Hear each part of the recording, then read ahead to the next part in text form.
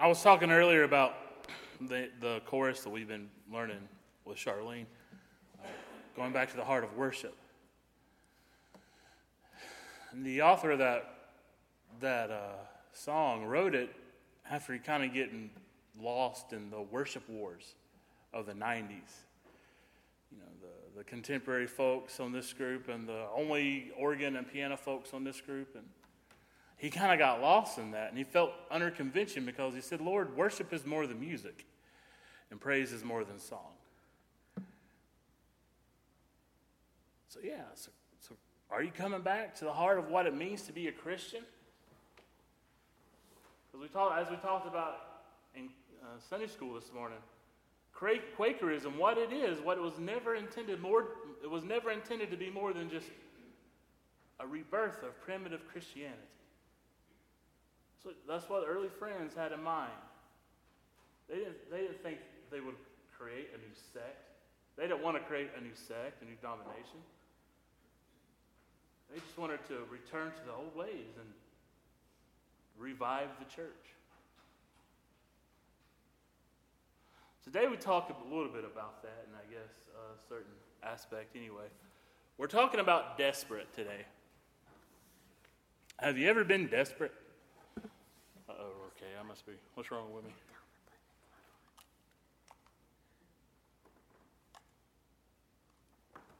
Okay, is that how that works?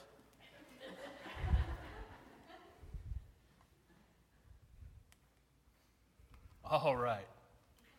Now you guys know why the IT guy at Seaside Clinical has my name on the on his phone a lot, because I call him a lot. Desperate. Have you ever been desperate?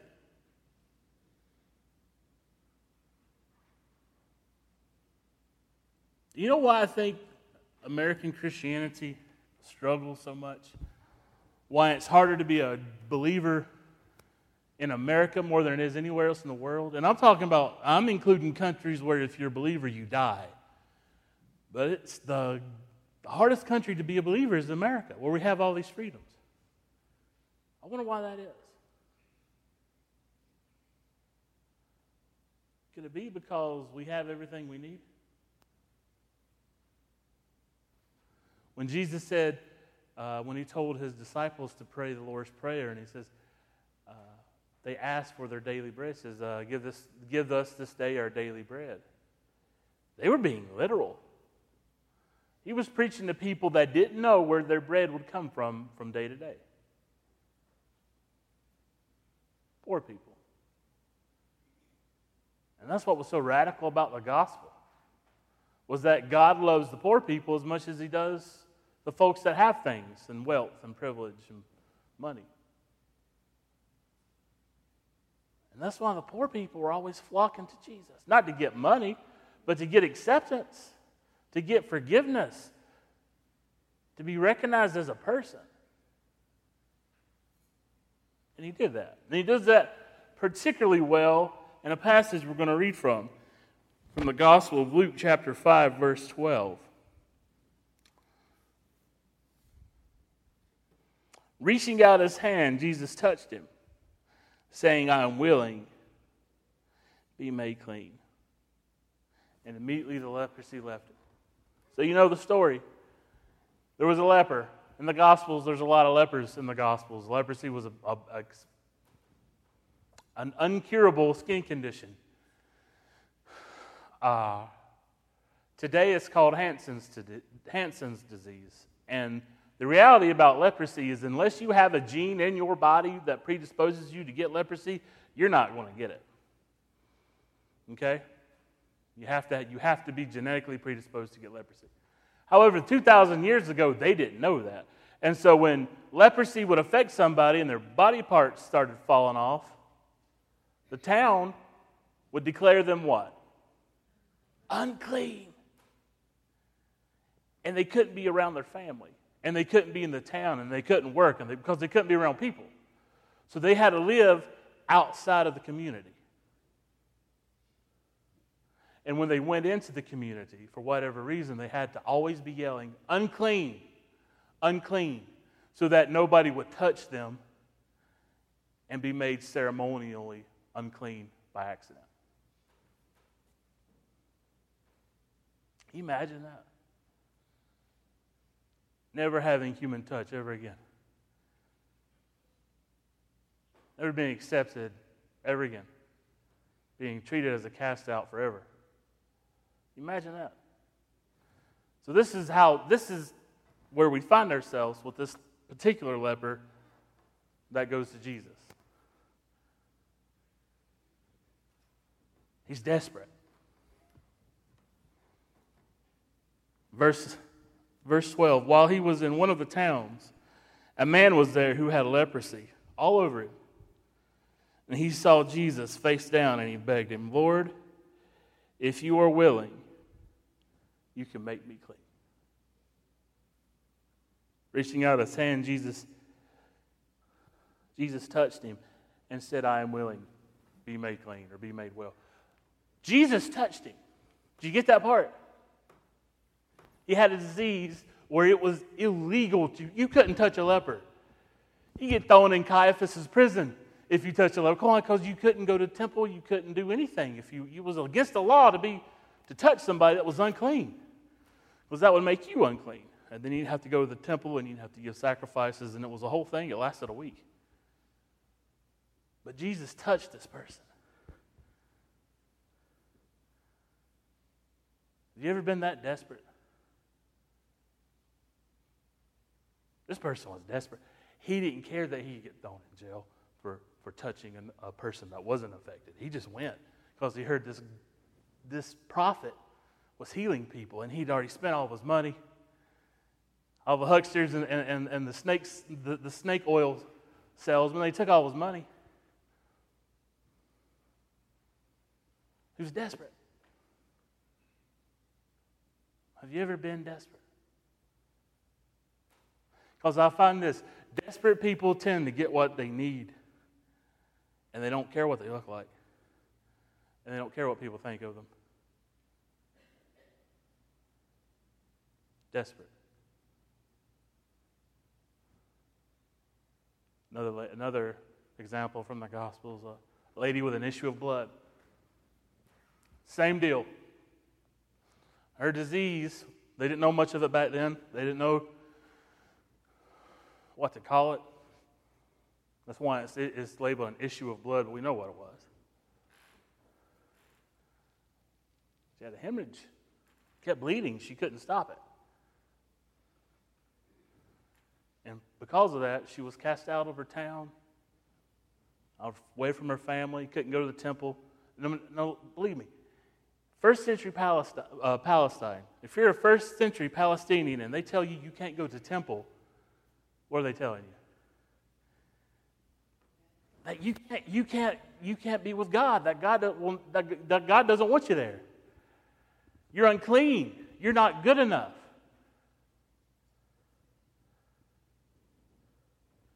Only people that have it together go to church, right? That's not changed in 2,000 years, has it?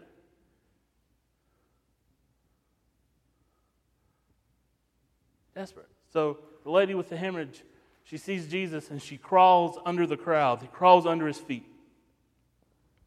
And she says to herself, if I can just touch the garment of his clothes, I can be made whole. What she was referencing was kind of an ancient scripture in Isaiah where it says that the Messiah will have healing in his wings.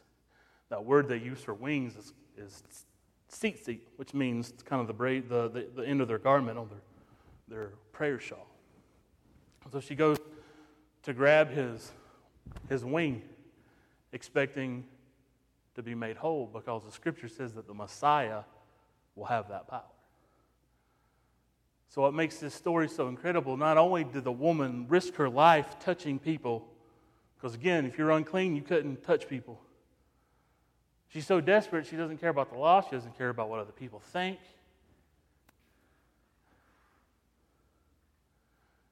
And she gets healing. Now, have you ever been desperate? I'm not talking about, I don't think anybody in this church has been desperate. But we get desperate at different levels for different things. I don't think anybody here is worried about eating today. That's the desperate I usually deal with. But you could be desperate over a relationship that's dying, and you don't know how to fix it. You could be desperate that you're working 40 hours a week at a job you hate and you're miserable, and you know you could be doing something else, but you don't know what.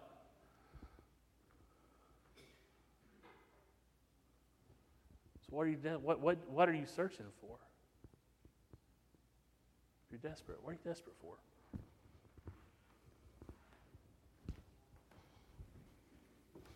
I didn't know, and I'm like everybody else here, I suppose. I was raised middle class. I didn't really see suffering hand to hand, firsthand, like I do on a daily basis because of my job. But before I became a social worker, I was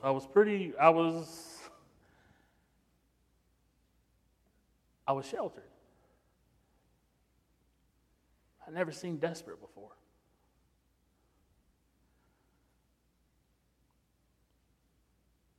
The people that followed Jesus were desperate. They were rejected by the world for several reasons. And they hung out with the one guy that accepted them. So it's no wonder why the scripture says that countless numbers of people followed him. Why? Because he gave them hope. Because he didn't turn desperate people away. And he says this in the Gospel of Luke. He says, who here, would, if their son asked for a fish, would give them a stone? Or if they asked for a loaf of bread, would give them a snake? If you, being evil, know how to give good gifts to your children, how much more so is your heavenly Father willing to give good things to those that ask? And he says in Matthew, he says, you don't have because you don't ask. So Luke makes it abundantly clear that we can ask God that when we're desperate, we can go out and we can be healed and our circumstances can get better.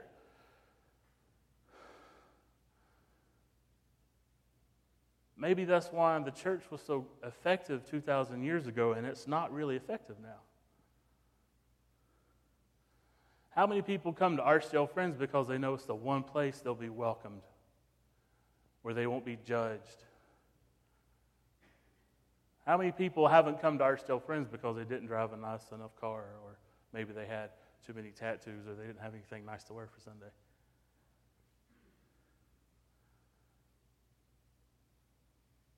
We turn away desperate people all the time. Human nature. What made Jesus special is that he never did, because he was God. And what makes the God of the Old Testament so different from the other gods? Exodus chapter 1, he tells, what does he tell Moses? He says, not chapter 1, Exodus, I think it's chapter 3. He says, I've heard the cry of my people. And then later on in Exodus, when he's brought the Israelites out of Egypt and they're on Mount Sinai and they're receiving the law, what does he say? He says, do not be like Egypt. He says, do not sail in weapons of war, because Egypt does that. Don't buy and sell slaves, because Egypt does that. Don't forget the widow. Don't forget the orphan. Don't forget the hungry. Be an advocate for the voiceless, because Egypt doesn't do that, and you're going to be different because you're my people, because you share my name. And guess what? How did Solomon build the temple? He used slave labor to do it. Solomon used slaves to build the temple. And that's how the author tells us that Israel lost its compass after David died. They start they start trafficking in slaves. They start using weapons. They start selling chariots to Egypt. They start making alliances with bigger nations. They start acting like a bigger nation, and they forget God. They stop being desperate, because under King Solomon, they had all the gold they could stand, and they were wealthy. And as soon as that happened, they forget God. But God didn't forget them. God always hears the cry of the desperate of desperate people, of desperate people. He always hears the cry. Do you hear the cry of desperate people? Do you notice them anymore? Because they're everywhere. They're in your church. They're at work. They're everywhere. If you know what you're looking for. My job, desperate, is pretty easy to decide, to point out.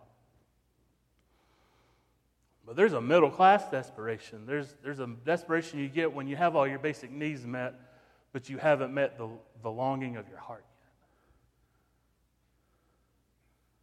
yet. Maybe you're searching for something you don't know what it is. You're desperate.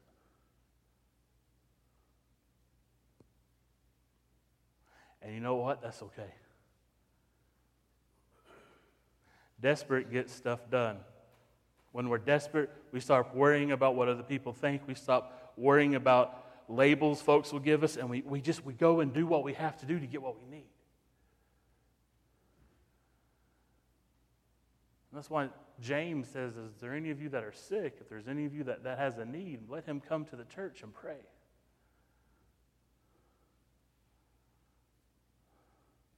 I don't know. 4 years ago, we went to Michigan. And no more than that. David was a baby. Was it 7 years ago? 8 years ago now? Mercy. I'm getting old. And my dad, as he always does when I go on vacation at where he's at, when I go see him for vacation, I always have to preach at his church. And there was this couple that came to my dad afterward wanting to talk to me. I forgot what I preached, probably about hope and, I don't know, but it spoke to that couple. They were going through what they thought was a miscarriage, and they were desperate. And they've been to everybody else. She thought she was showing signs of her 12th miscarriage. 12. Couldn't get pregnant. Told us couldn't get pregnant. Desperate. So she comes to me. What am I going to do? What am I going to do that three gynecologists, obstetricians, specialists, fertility specialists, what can I do that they couldn't? Well, I had one of two choices. I could do the classic Brandon, which is I hear what they say, I give a minute for quiet reflection, like they really think that I'm actually paying attention to what they say, and then I go, well, I'll pray for you about that. And then I move on and forget it. Anybody else do that? If I'm not honest. Yeah, I've done that before. Get tired, get bogged down with my own stuff and my own work things and obligations, people's problems, they kind of bounce off me. And I was going to do that to this couple. I had a flight to catch the next day. It was the end of my vacation. Spending 10 days with my family, so it felt like 3 weeks. And I just want to get home, and I want to get out of that church, and I want to get done. And I said, yeah. So we met in a place, and I was about ready to give them the old Brando brush off. And this voice comes to me. It's in my heart, not my head. I'm not hearing voices. Don't put me in the hospital with my patients. But I heard a voice in my heart, and it said, tell them it's going to be okay. I was like, okay, I can do that. So I said it's going to be okay. And then we started praying. And the voice came back and said, tell them that they're going to have a baby, that they're not miscarrying, and that they're going to have a girl. And to name her Hope. And I looked and I said, God, you need to tell my dad that, because he's the one that speaks that kind of foolishness, not me. And people think I'm crazy. But I couldn't. And these folks were desperate, and I didn't want to take advantage of that. Because you can, man. If people think you're an advocate of God and they're in a bad situation, they'll do what you say. So I prayed that I was listening to the right voice. And I said, this couple, you're not going to miscarry. You're going to go to the doctor tomorrow, you're going to find out you're having a girl. And my dad's eyes got real wide, and I thought they were going to fall on the floor. Because you don't do that. You don't tell people that kind of information, because what if it's wrong? What if you get their hopes up? These were desperate people, and all she wanted was a baby.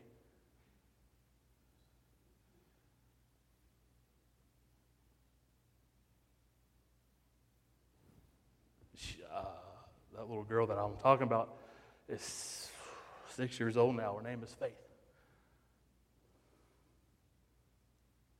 Her parents are desperate, and at just a act of God's providence, I was able to maybe give them a little bit of hope. And maybe that's all it means to be a Christian, is to give hope to desperate people. Hope to desperate people. And that's what Jesus did. That's all he did. That's all he did. He gave hope to the dying, and to the sick, and to the hungry.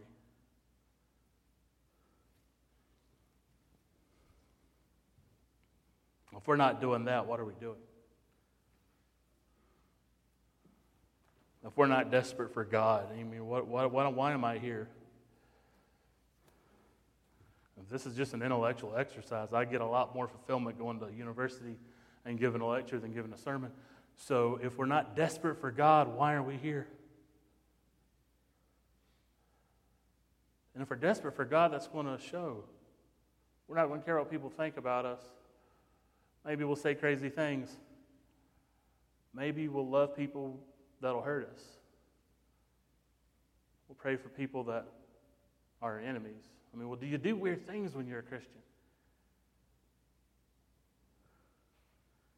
Maybe that's not your hang-up. Maybe you have no issue with desperate people, and that's fine. Maybe you're one of them. One of my favorite poets says that the mass of men lead lives of quiet desperation. Maybe you're one of them. Maybe you're desperate over a dying relationship, or you're desperate over an addiction, or you're desperate over a work situation or a financial situation or whatever it is. If you are, then you're in good company, because that's all Jesus dealt with, was desperate people.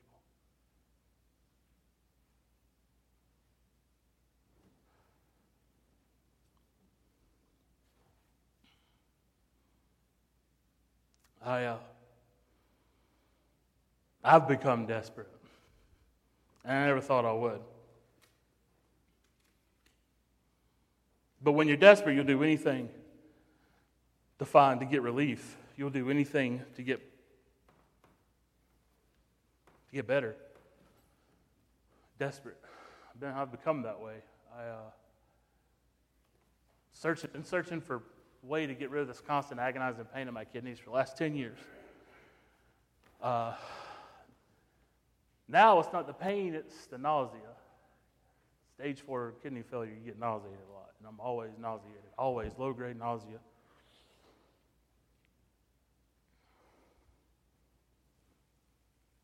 And I'm desperate because I saw my mom go through this, and I saw her get to where she couldn't bathe.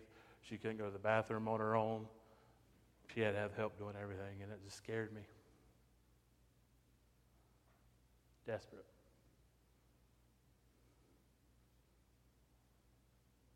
I think it's a good thing. Boy, I started praying more. Started fasting more. Started acting as if what I believe is actually true. And this isn't all just some sort of game.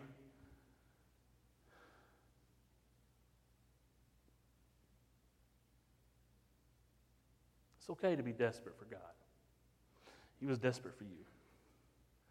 He was so desperate for you that he gave his only son so heaven wouldn't be missing anybody. That's how important you are. That's how important God is, how desperate God is for you.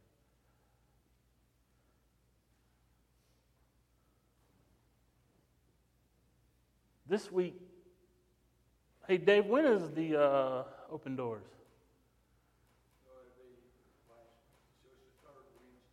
All right.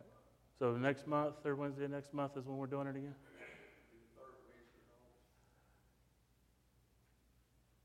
David and I want to help if we can. Yeah, buddy. I want him to see some desperate people. I want him to know that there's more to life than Nintendo Switches and Game Boys. Desperate. Lord, I pray that you would help us to be better. I pray that you would help me to love people better, to have grace for people more, and to live as though what I believe is true. Help me to live as though I believe that you care how I treat people. Make us better, Lord. Make us more like you. Amen.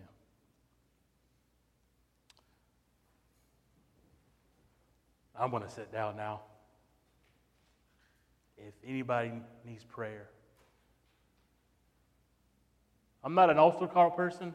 I think altar calls, I'm not really one. But if you want somebody to pray for you, just let me know.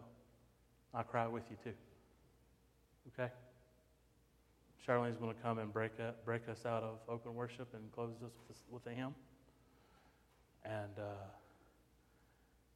then we'll go and eat. How about Kevin? Would you pray for bless our food today after service?